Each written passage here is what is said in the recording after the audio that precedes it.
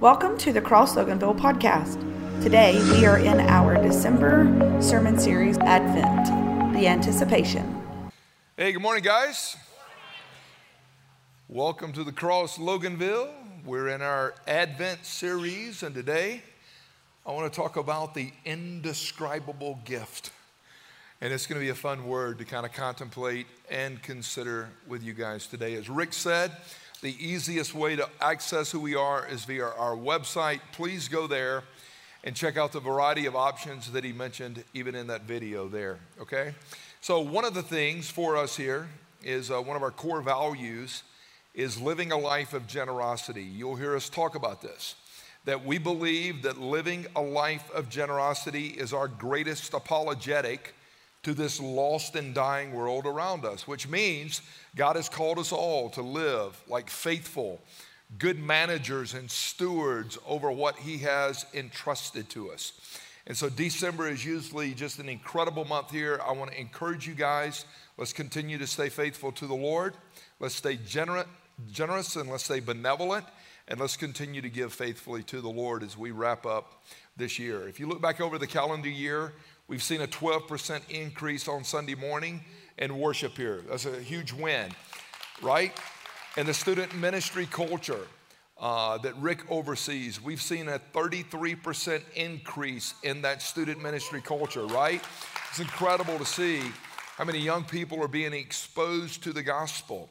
And even our preschool has gone Monday through Friday from around 95 kids to about 125 kids Monday through Friday that are on the grounds here. So we're seeing so much growth in so many areas. Our small groups have increased. Participation has increased greatly. And so I want to see us finish 2023 very strong and put ourselves in a great position as we walk into 24, all right? We believe, and you'll see like t-shirts and bracelets and all this. This is what we say, your story matters. And missionally, we're about connecting your story to Christ and to others. And four of the big pillars that kind of support who we are is about reaching the lost. It's about teaching fundamental truth every week. We open the word, we're expository in our teaching for the most part here. We believe in training people to grow and mature. And we believe in sending people out to represent the kingdom, whether it's here, locally, nationally, globally, or whatever. And so that's what I've been committed to for these many years of walking with Jesus. How can we be in a position to reach lost people with the gospel, to teach them the fundamentals and the truth of God's word, train them, and then send them out. And so when you give, you're a part of a larger mission. We're all in this together. Let's stay faithful. There's giving envelopes in the back of the seat back in front of you. There's a card you can scan. It will take you to our website, to the Give app. Let's finish this year in a very strong way. Father, we love you. We praise you. We thank you that we get to worship you in spirit and in truth. And so I pray now in the name of Jesus that our hearts would be open to you and that you would have total permission in each person in this room, those watching online, to bring about just a deep work of transformation. We need you, we praise you, we exalt you in Jesus' name. Amen. So over the next few weeks, the world is gonna celebrate, if you will, their version of what Christmas is all about. And it's interesting to look culturally at how many celebrate it because so little has to do with Christ. I mean, look at our culture. Look at where the emphasis is. Watch the movies that are being promoted. And for most people during this holiday season, it's going to be hollow days, not holy days, and most people are going to be completely oblivious to even why we celebrate Christmas. That's the reality. The truth is that one event that happened some 2,000 years ago, when God entered the world in human flesh, changed human history. It is the centerpiece of civilization. Even look at the calendars that we use today, the BC, the AD. If you go back and even ponder that, what does it mean, BC? Is that the most accurate way to say it? We say before Christ. Well, as I unpackage today truth to you, there's never been such a time in history of before Christ. There was before the incarnation of Christ, but he's always been. People say AD. I remember as a young kid, they said AD means after death. It really means in Latin, adonai, in the year of our Lord. Why? Because we serve a risen Savior. He has been elevated and he is now seated at the right hand of God. So we're not serving this dead God. He's alive. Now, the exact date of when Jesus entered the world and became human doesn't matter to me. I'm just going to be straight up with you. Based on study, I can tell you that December 25th was not the date. It was ascribed as a date based on some of the pagan practices of that day. The date itself is not important to me. What is important to me and foundational for me is that God took on a human earth suit, human uniform, and became human. That is what is important. It's foundational for everything I believe. There's basic facts when I look at it, right? Jesus, the Son of God, was born some 2,000 years ago. He was born in the little town of Bethlehem. Even Micah 5:2, O Bethlehem, you are but a small Judean village, but out of you is going to come the birthplace of the King. He was conceived by the Holy Spirit, which means that no disease-infected, sinful blood entered into him. He was born of the Virgin Mary. He came as Savior, Lord, King of Kings. He came to fulfill heaven's heart. Do you know that when Jesus was born, that he fulfilled over 300 prophecies that is given to us in the Old Testament? The date that he came is not that important. That he came is crucial to me. And so that's what we pause to celebrate. Now, these are biblical facts that I'm laying out to you, and you know that I love biblical truth. I believe one of the strongest passages in the scripture to contemplate who Jesus is and what Jesus came to do is Philippians chapter 2. Now, most often people, when they contemplate the Christmas narrative, they'll go to the Gospel of Matthew, chapters 1 and 2. They'll go to the Gospel of Luke. But I personally believe that Philippians 2 is one of the strongest revelations of who Jesus Christ is. Starting in verse 5 of Philippians 2. Have this attitude in yourselves, which was also in Christ Jesus.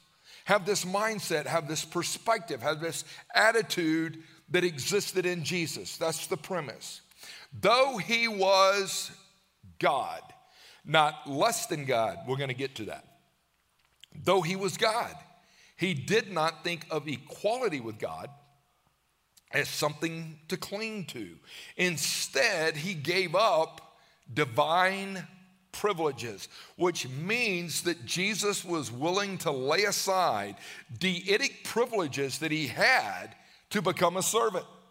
It says he took the humble position of a servant and was born as a human being.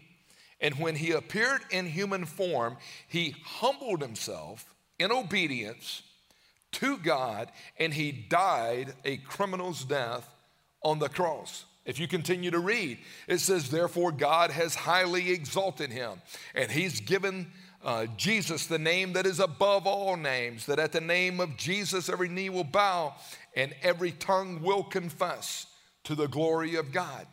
There's three truths I want to share with you as we contemplate this indescribable gift. The first one would be this: God came to earth. God came to earth. This should blow our minds that the God of all creation was willing to come to earth. Have this attitude in yourselves. It existed in Christ. Though he was God. Though he was God. The headlines back in July of 1969 The headlines read, "Man has landed on the moon." It was the big headlines of that day. And people were so blown away. Neil Armstrong made this statement: "This is one small step for man. It's a giant leap for mankind." And the world applauded, the world celebrated, because they considered this. The improbable has happened. We sent a man to the moon, and this was a major breakthrough for NASA. But let me tell you, it doesn't compare to the fact that God landed on the earth. It doesn't compare. The God of all creation is willing to enter humanity in the person of Christ. James Irwin, he was an astronaut on Apollo 15 mission a few years later than Neil Armstrong. And James Irwin made this observation. He said the entire space achievement, listen to this, the entire space achievement is put in proper perspective when one realizes that God walking on the earth is more important than man walking on the moon. He says, I believe God walked on the earth some 2,000 years ago in the person of Jesus Christ, and I have totally yielded my life to the Lord to tell people everywhere about the life-changing message of Christ.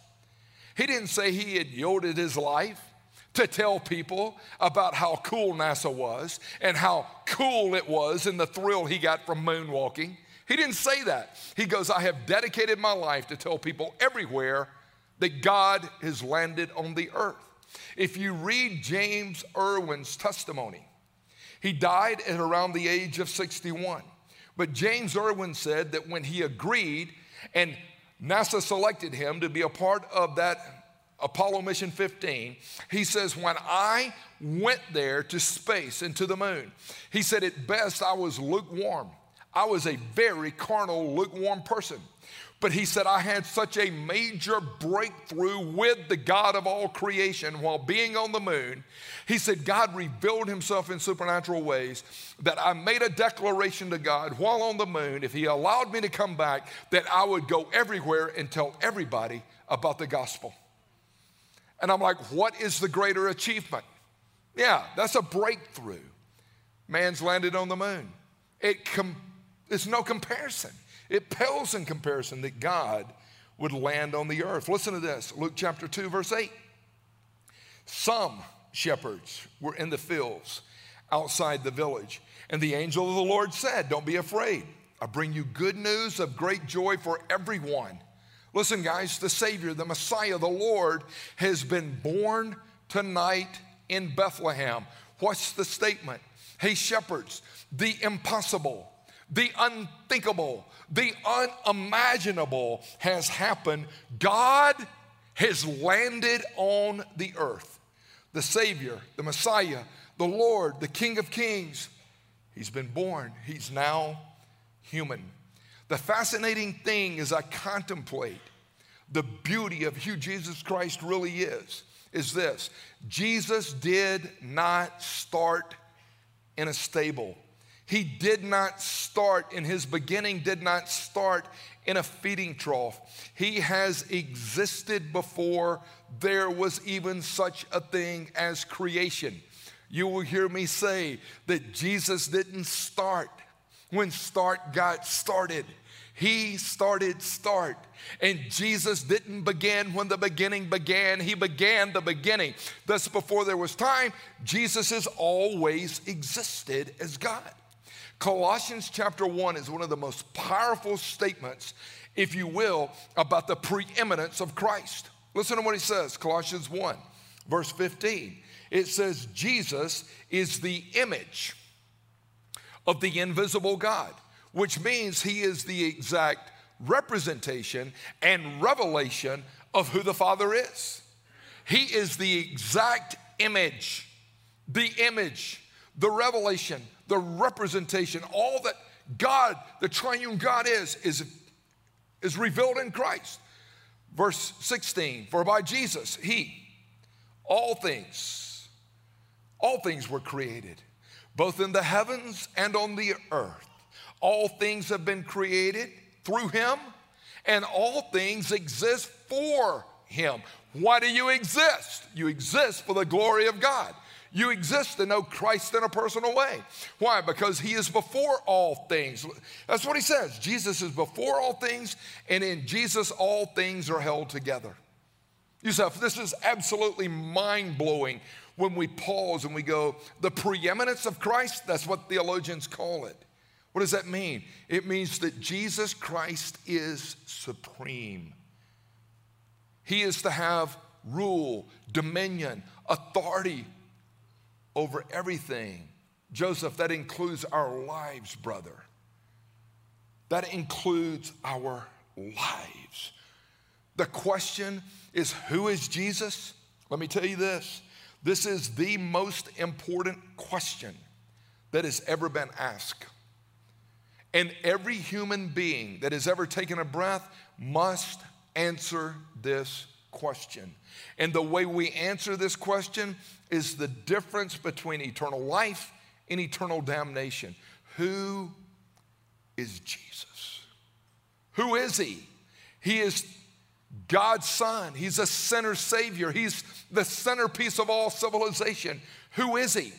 And because Jesus Christ is preeminent or supreme, there should not be one thing in our lives that rival his glory in our lives. Everything, anything in our lives must be constantly evaluated. And we must ask the question, do I allow anything to rival the supremacy and the glory and the honor of Jesus in my life? And if we do, we must deal thoroughly with that issue. I can't worship him and have idols. I can't worship him and have these small g gods. We must eliminate everything. Even the gospel writer of John, he would say it this way, in the beginning. When? In the beginning. In the beginning was the Word, and the Word was with God, and the Word was God. He was in the beginning with God. All things came into being through who? Him. And apart from him, nothing came into being that has come into being. In him, the Word, the Logos, was life. And the life was the light of man. Greek scholars will look at this passage and they will tell you that the word W-O-R-D, capitalized in the beginning was the word. It's the word logos. It means the exact representation, radiance, revelation of who God is. In the beginning was the Word. And they will tell you that the Word is the power that puts sense into this world. It is the power that set the world in perfect order and calmed the chaos. The Word is the ultimate reason, Mama Kay, that gives reason and meaning to anything. It is the Logos, the Word. He has always existed. He's always existed. And if we will get our minds wrapped around, he is so much greater and so much more grand than just pausing this time of year and getting fascinated with a baby in a crib. He's much greater than that. I don't worship a king and a savior that's in a crib. I'm not going to do it. I'll worship the life that he lived. I'll worship the death and burial and resurrection. And I worship the fact that he is seated at the right hand of the Father today, and he lives to make intercession for us. I worship the risenness and the powerful, preeminent Christ that he is. Tomorrow I will celebrate being on this planet 61 years, and I can promise you, we had a party last night. All of my kids, grandkids, family members were there. Can I tell you, we did not sit around, and nobody had one picture of when I was born. Nobody had one picture, Rachel, of me being in a diaper. Nobody had one picture of me nursing for the first time. We didn't look at that. You embrace me for who I am today. And if we really celebrate the Christ of Christmas, we embrace him for who he is today. He is the risen King, the Lord of Lords. He is Savior. He is the rescuer. And Jesus made this statement, hey guys, when you've seen me, you've seen the Father. And that should be the desperate cry of our hearts in here today, that when other people see us, that they would look at us and say, you know, when I see you, Joe, when I see you, Steve, when I see you, Julie, I see the Father. I see the heart of heaven. Second observation I would make would be this: God came to earth as a man. This is crucial. He didn't come as an angel. He didn't come as a cosmic like figure amongst us, right? He came as a human being, as a man. He was born as a baby in extreme poverty to a virgin teenager. What an entrance he made.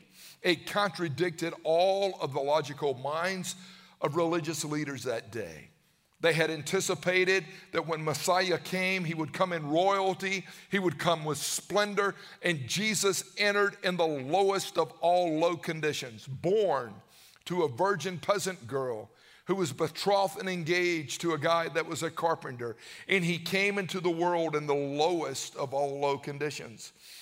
I've thought about that over the years. Why did you come into the world in such a way? Because I wanted the world to know that there's not one person lower than I'm willing to go.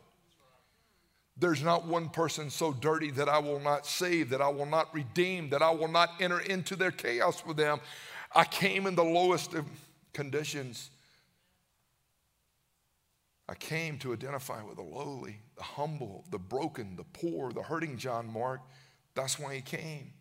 When you read verse 7 of Philippians 2, it says, he gave up divine privileges. He gave up divine privileges, and he took the humble position of a servant and was willing to become a human being. He was born with a human body. He was born with flesh. He was born with blood, with bones, with hair, with lungs.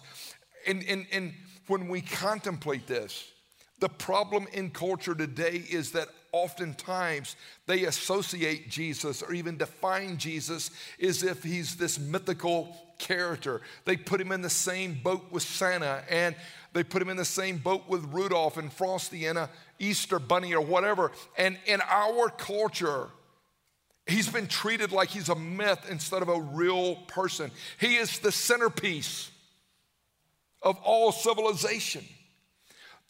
I stop today, Rick, and I ponder as I consider the incredible narrative of what Christmas really is all about. I stop and I ponder the power of incarnation.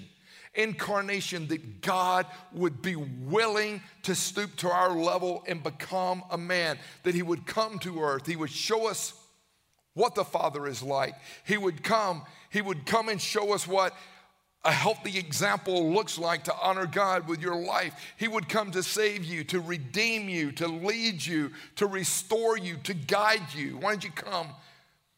I came to reveal the heart of heaven. I came as a human. I was 100% God, and I was 100% man. And that's the reason even the writer of the Gospel of John in verse 14 says, and the Word, the Logos, the ultimate reason that gives reasoning and meaning to anything. The Word became flesh and blood and dwelt among us, moved into our neighborhood, tabernacles amongst humanity, and we beheld his glory, the sum of the full awesomeness of God, all of his attributes. We beheld his glory. He was full of grace and he was full of truth. Do you not get it when we celebrate it? As you contemplate and consider the power of who Jesus Christ really is, you stop and you go, so what's significant about him becoming flesh and blood? He was born like us, just like us, like millions and billions of other babies. He goes, I'm going to be born just like that.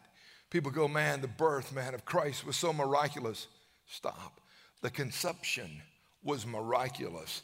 He was born just like you and I. When you look at his life, it had to be mind-blowing to the shepherds and these others. Like, why would God do this? Why would God be willing to stoop to such lows? 100% God, 100% man. He was born like us. He grew like us. The scripture says in Luke 2:52, and I've prayed this over my kids forever, Jesus grew in wisdom and Jesus grew in stature. He grew in favor with man and favor with God. Jesus grew like us. He grew like us. I've been playing with this thought over the last few days. I was talking to my friend Morgan yesterday about it. But think about this. We live in this culture where there's so much information at our fingertips. You jump on your iPad, you jump on your iPhone, and you can Google and research and do whatever you want to do. And it's like, man, I just got information. It's amazing how people want to parade their information around in front of others. It's just information. It's just data. It's just stuff.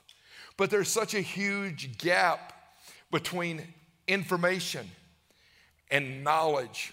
Knowledge is where you start to have some type of clue of what the information is all about. And people today are parading their knowledge. People today are getting on television and other places, and they want to talk about how knowledgeable they are. They want to talk about their PhDs and their degrees and whatever. And I go, stop it. There's such a huge gap between information and even being knowledgeable. But then there's a huge gap between having knowledge and having understanding. But there's even a greater gap between having understanding and having wisdom. This young girl asked me yesterday, she said, so how do I gain wisdom? I said, you're 24 years old, baby. Let me tell you something. There's no shortcuts to wisdom. There's a lot of failure. There's a lot of brokenness. There's a lot of pressing into the Lord. There's a lot of life experience. How do you gain wisdom? It's when you take the information with the knowledge and with the understanding, and you're able to implement it, guided by the Holy Spirit for the glory of God and for the good of others. And that's the reason I see such a mistreatment of information and knowledge, because people are not doing it for the glory of God and the good of the other. They're doing it just to elevate themselves. I'm pondering this yesterday. I didn't even think about using it this morning, but I was like, no. But Jesus grew in wisdom. What does it look like to become wise? You have to grow in it. You have to develop it. Even when you start to study the great minds, even of the Old Testament, you look at the life of Solomon, and God goes, what do you want? And he didn't ask for wealth. He said, I want wisdom. Even James would write, if any of you lack wisdom, pursue God, ask God, seek God. I sit there and I'm like, man, Jesus grew like us, John Mark. There were certain things he learned. He was 100% man and 100% God. And I've sat there and pondered over the years, wonder what it would have looked like. Like Jesus had 4 brothers, he had siblings. What would it have looked like to grow up in the house with God? What would that have looked like? I know some of y'all act like you God in your house. But I was sitting there going, man, did Jesus, did Mary ever look at them other brothers and sisters and say, why can't you be more like Jesus?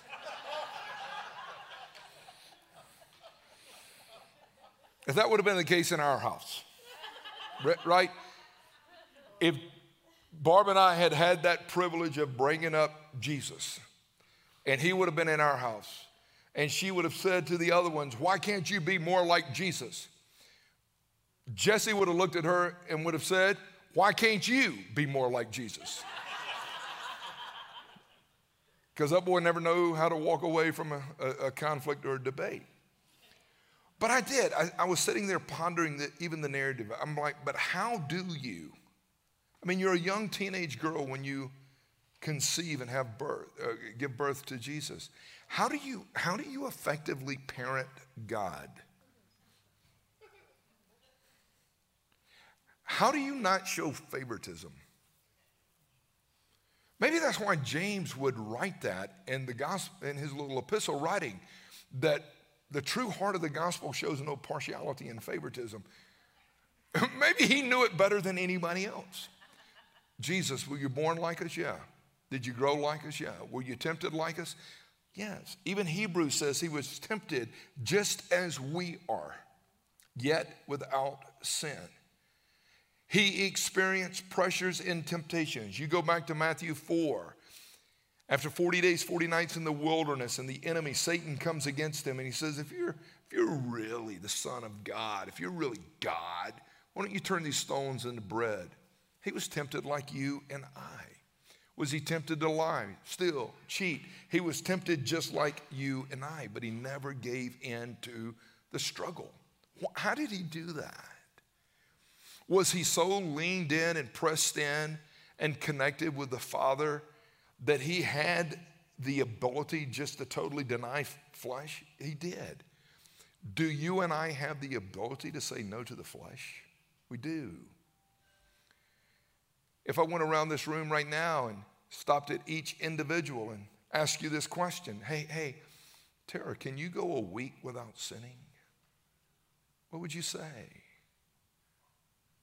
What would you say? Can you go a week without sinning? Then I would say, hold on, since you're so quick to say no, can you go 30 seconds without sinning? Yeah, I can go 30 seconds without sinning. Well, if you can go 30 seconds without sinning, can you go a minute? Well, if you can go a minute, can you go 2 minutes? Can you go 60 minutes? So you get 1,440 minutes in a day and 10,080 in a week. So if you can go 30 seconds, what's the secret? So the secret is not focusing, Tony, on not sinning. The secret is staying plugged in to the life source of who Christ is and the Holy Spirit. So the same life source that gives me the power to say no to the flesh in this 30-second window that I'm going, no, I'm saying yes to Jesus, yes, that same power is available for the next 30 seconds and the next 30 seconds. So are you saying that you'll never sin again? No, that's Free Methodist terminology that you arrive, and I'll never arrive. But I'm telling you that it's possible to stay plugged in so that when you face those temptations with Christ now being inside of you, you do have the ability to say first and foremost yes to him so that you can say no to whatever the snag is. Another thing is Jesus was not only tempted, but he suffered like us, but even more. He felt pain. He felt disappointment. He got tired. We read in Scripture, he cried. He was human. Even Matthew 26 in the Garden of Gethsemane, Jesus says, my soul, the core of who I am, my soul is crushed with grief to the point of death. Again, I made a statement a few weeks ago that when Barb's dad died and I held her after the death of her dad, I had never heard such a soulistic grief cry like I did that night. And it broke my heart. I know she is acquainted with grief. My friend Tanya was here this morning. Her and Barb sitting side by side. When my buddy Benji passed away on October 28th, she has been crushed with grief. Where are you going to go? Who can identify with you even in your grief? I know one. His name is Jesus. He suffered. He can relate to me when I'm experiencing pain and problems and adversity and attacks. Jesus became what we are so that we could become what he is and who he is. Here's a third thought. God came to earth in the form of a man to die. That's why he came. Verse 8 of Philippians 2 says, he humbled himself by becoming obedient to the point of death, even death on a cross. He humbled himself. He humbled himself and willfully walked the Via Dolorosa, died a criminal's death on the cross in obedience with a posture of humility to the Father. He went to the cross and willfully laid down his life to atone for sin once and for all.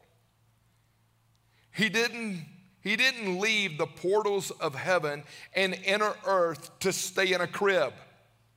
From the time he stepped out of heaven and took on a human earth uniform, he was fixated on the cross. Why did you come? I came to die. He didn't have to. He could have called armies of angels at any given time. And we know that. Nobody put Jesus on the cross without his own permission.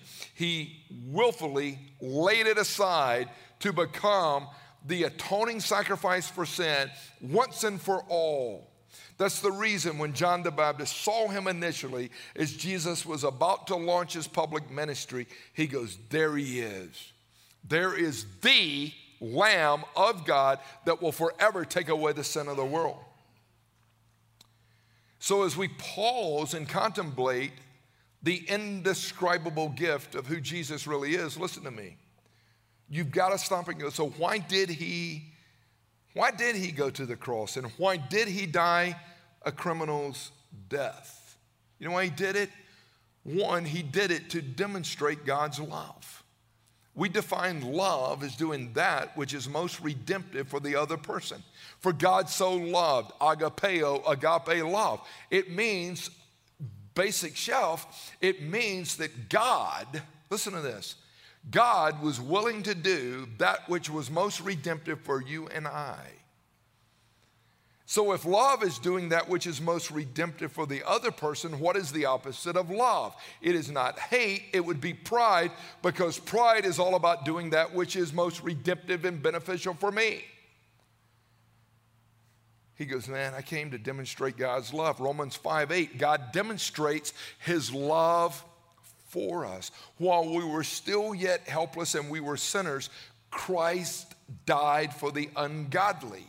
It's not like he died for us when the posture of our heart was ready for that. He died when we were reckless and rebellious and lost in our sin. So when you stop and consider the Christmas narrative, it declares God so loved that God gave. Why'd you come? I came to demonstrate heaven's heart, God's love. That's why I came. And then he came to declare God's salvation. There's salvation in no other name outside of Jesus. At the name of Jesus, every knee will bow and every tongue will confess. Listen to what he says. 1 Peter chapter 2. He himself bore our sins. That would include me, you, everybody that's ever lived, everybody that will ever live until Christ returns. He bore our sins in his body on the cross so that we might die to sin and live to righteousness. For by his wounds we have been healed. What Jesus did some 2,000 years ago is the difference maker if we're willing to respond, repent, and receive that gift. It changed my life.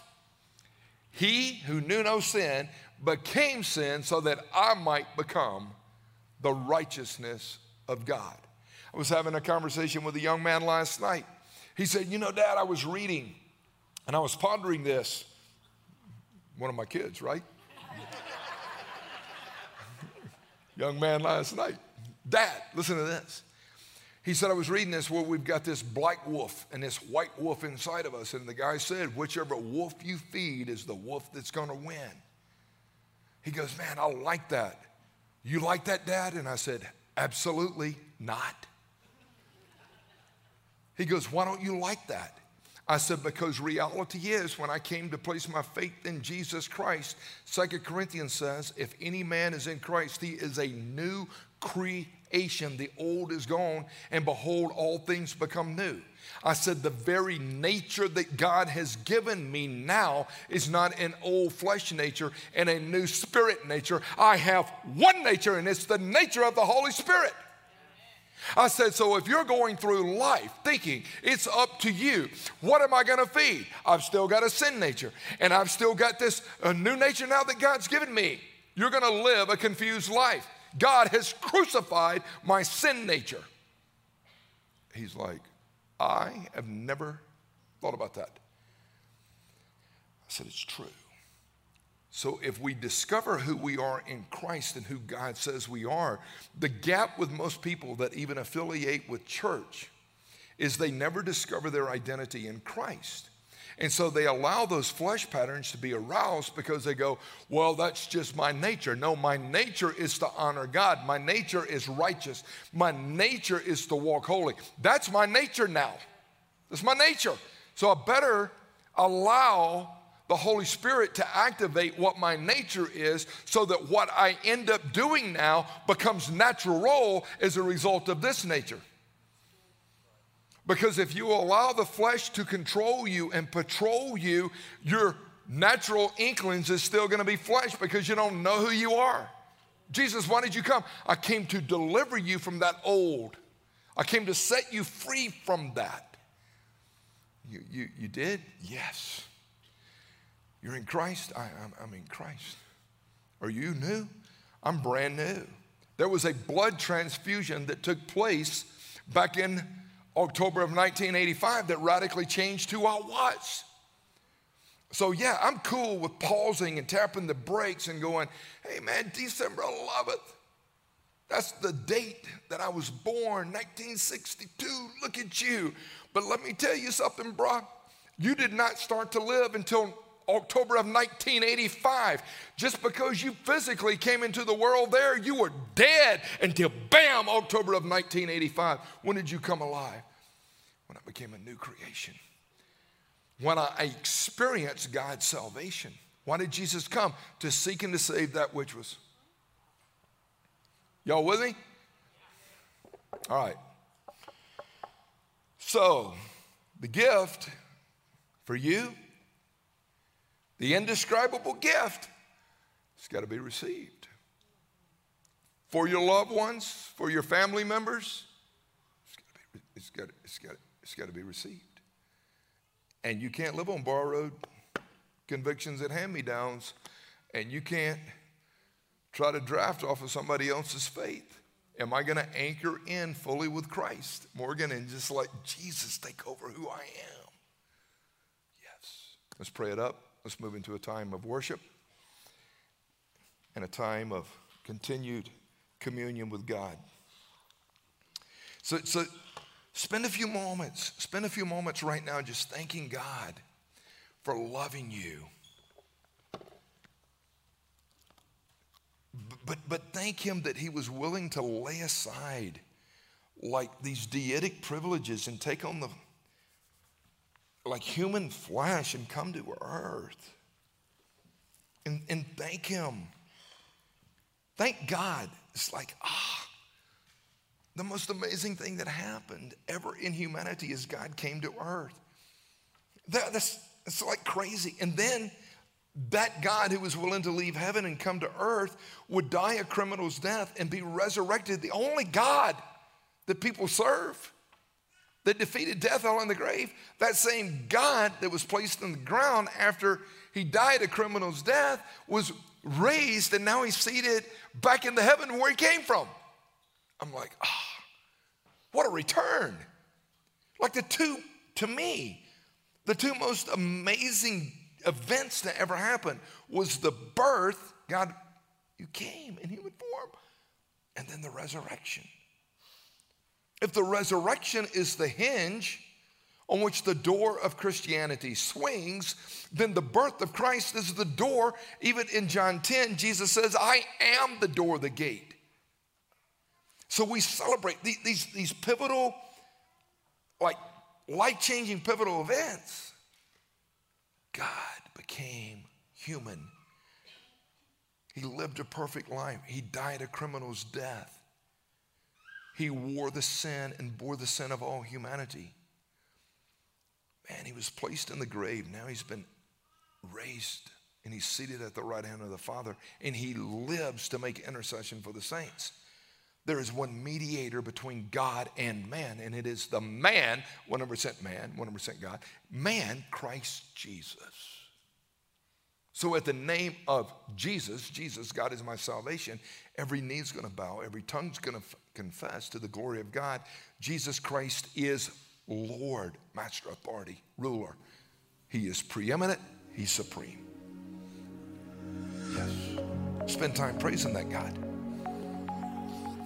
Spend time praising him.